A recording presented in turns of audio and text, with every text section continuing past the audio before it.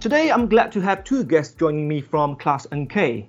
Mr. Yukihito Fujinami is the Corporate Officer and the Director of Research Institute, and he's overseeing R&D on the latest maritime technology, including autonomous shipping.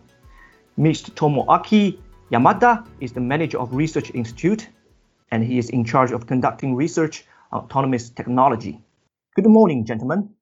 Good morning. Good morning. So, Mr. Fujinami, I guess the first question is for you. In today's world where there seems still a long way before self-driving cars can really hit the road, how the progress is being made on autonomous shipping? Yes. Simply to say that, autonomous technology will be introduced in stages from crew supporting technology to fully autonomous technology. For automobiles, SAE categorizes autonomous driving levels into 6 levels ranging from level 0 to level 5. SAE is the level of autonomy defined by Society of Automotive Engineers. I think that the major trend is the same for ships. Since the expectation for autonomous ships is to reduce the burden on the crew and improve ship safety by preventing human error, I believe autonomous ship technology will be introduced in stages, starting off as being used for providing support to the crew. Globally, various advanced technology have begun to be applied to ships through demonstration projects, and preparation are steadily progressing. That is very interesting. So what do you think, the role that class societies should play during that process? Yeah, thank you for important question. Cross society must also establish a needed safety requirement for autonomous ships without falling behind the development of technology. It is obvious that accident may occur due to rules requirement, but the fact that overly strict ones hinder social implementation is also a problem. Such sense of balance is also required of class societies. In that sense, there will be a significant difference in the approach between the safety requirement for technology aimed at human support and for technology aimed at human substitution. That's interesting, but could you be more specific? Yeah. For example, in Japan, risk of collision with other ships display feature is being developed. The Class NK Technical Journal of the next edition will include an article on autonomous ship where we plan to cover this technology, so please refer to it. If it were possible to display risk of grounding areas in addition to the risk of collision areas on ship navigation routes using such technology, navigational safety would further improve.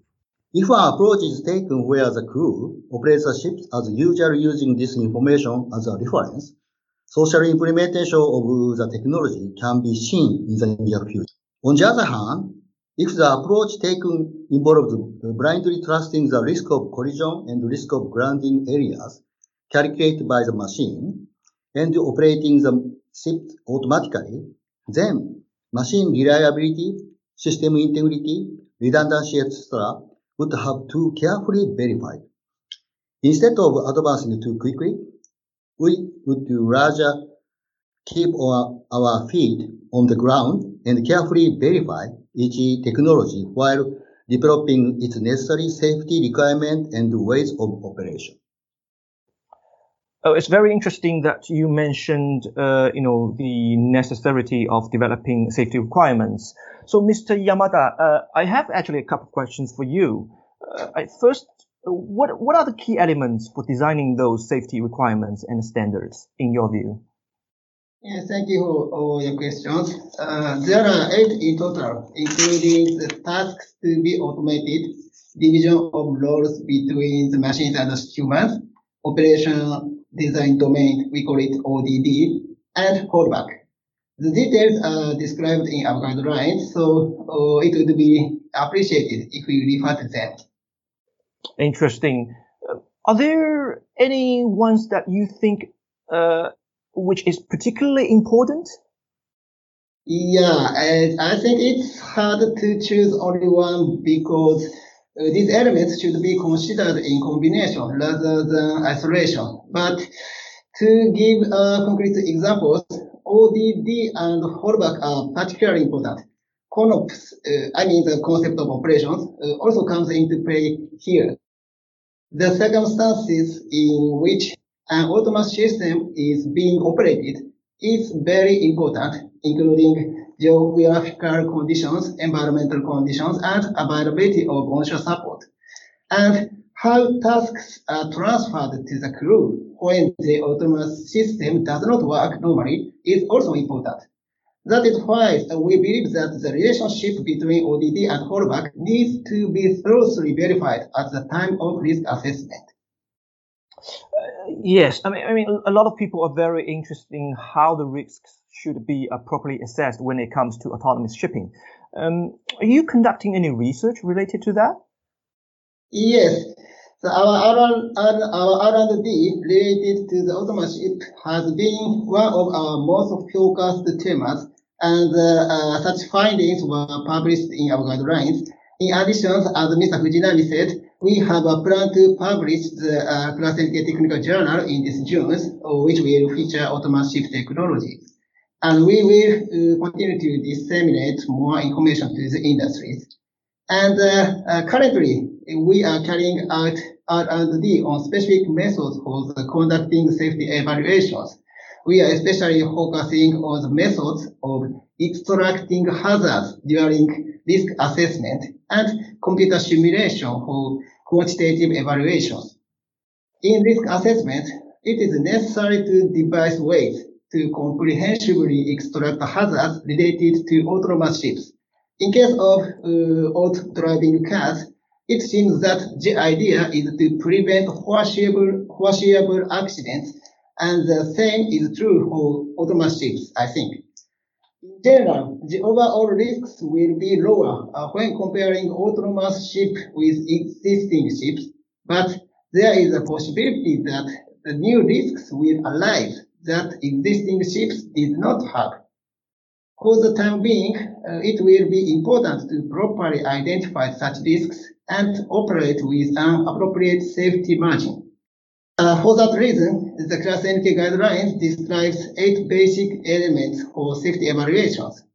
Based on these basic elements, we are also researching ways to make it easier to extract hazards by organizing the function of automation system while considering the decision-making process. We will get into more detail on this at upcoming Class NK Technical Journal. However, it is difficult to achieve social implementation through risk assessment alone. As a classification society, it is necessary to set certain standards and ensure they are cleared. From such a perspective, we are paying particular attention to computer simulation.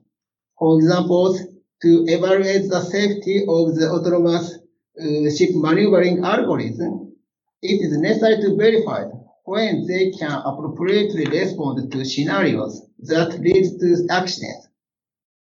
Computer simulation is a very effective tool for that purpose. It enables us to comprehensively verify the combination of various other ship encounter patterns and disturbances through first-time simulation. In addition to this, we are considering real-time simulations by a full mission simulator to verify the human-machine interface and the timing of handing over tasks to the crew in the event of an emergency. Okay. Another question I would like to ask you, Mr. Yamada. I know there have been quite a few projects about autonomous shipping currently going on in Japan, including the government's 2025 plan and some demonstration projects. I wonder if you could provide us an update on those exciting activities. Yes. As far as I know, at least 8 demonstration projects are underway. 3 will be completed within this year, and the remaining 5 will be completed by next March. Based on those results, Japan is aiming to start commercial operation of autonomous ships by 2025. The Japanese government divided the phase of autonomous ships into 3 phases. Phase 1 includes the ships utilizing IoT technology, and phase 2 includes ships that support the crew by remote maneuvering from land or action proposing functions through AI and so on. But the final decision is made by the crew. On the other hand, the phase 3 includes the highly autonomous ships on which the system can make the final decision for some tasks in place of the crew. The target in 2025 is phase 2 autonomous ship.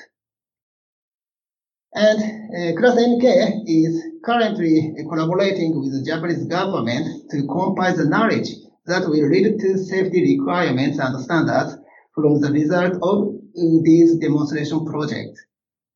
In addition, the next year, the result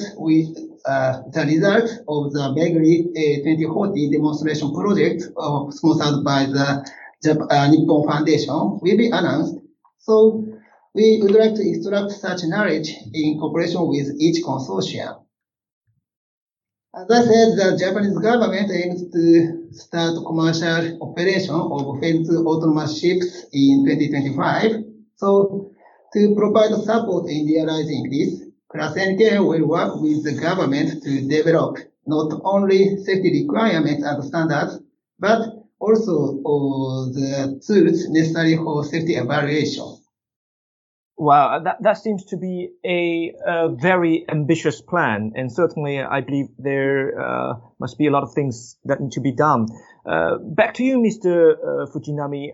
I mean, Class NK is very devoted, to this course.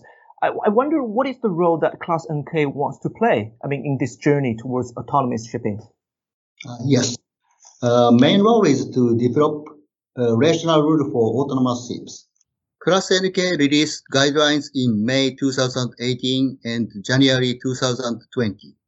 We also have a track record of issuing AIPs to NYK and MTI's autonomous ship framework named as APEX. We have been steadily making preparation in cooperation with Japanese stakeholders. As mentioned already, Class NK has participated in multiple demonstration projects and is in a situation where it can directly interact with the latest technology. In addition, Japan's demonstration projects are being undertaken by a consortium of researchers, developers, and users of autonomous ship technology. Class NK would like to contribute to the early implementation of autonomous ship technology by communicating firmly with stakeholders, technically verifying the technology, and formulating rational safety requirements. On the other hand, we believe it is necessary to finalize the safety requirement standards for autonomous ships while globally receiving feedback. Such work is currently proceeding smoothly, so we'd like to disseminate the gathered knowledge not only to Japan but also overseas. To reiterate, it is necessary for class society to establish the needed safety requirement for autonomous ships without falling behind the development of technology. We'd like to proceed with a solid sense of balance.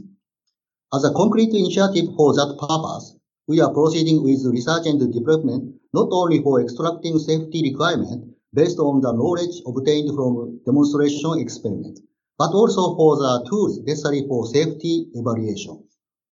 We'd like to disseminate information on those results so that they can be viewed from a more global perspective than ever before. We'd like to actively engage in activities including the revision of guidelines, publication of the Class NK Technical Journal, holding of webinars, participation in technical conference and symposium globally, and more. We'd like to contribute to the early realization of safe and secure autonomous ships, so we would be grateful for an opportunity to also cooperate with the listeners of this podcast. We are always open to everyone, so please feel free to knock on our door. Oh, thank you, Mr. Fujinami. That sounds like a very exciting plan that our readers should pay attention to, and I believe there should be a lot of things to come in near future. Obviously, we've had a very interesting discussion today. Before I conclude our podcast program this time, I want to ask you one last question. When do you think or do you expect that autonomous shipping will prevail? Maybe to give our listeners a forecast from your side. As I said at the beginning, autonomous technology will be introduced in stages. I say that we trust collective wisdom of the maritime industry, and it will be realized not too far. In any case, there is no doubt that 2025 will be guide. Whenever it comes, we will support its safe and efficiency implementation from technical aspects. That's great. Thank you very much for joining our program. Yes, thank you.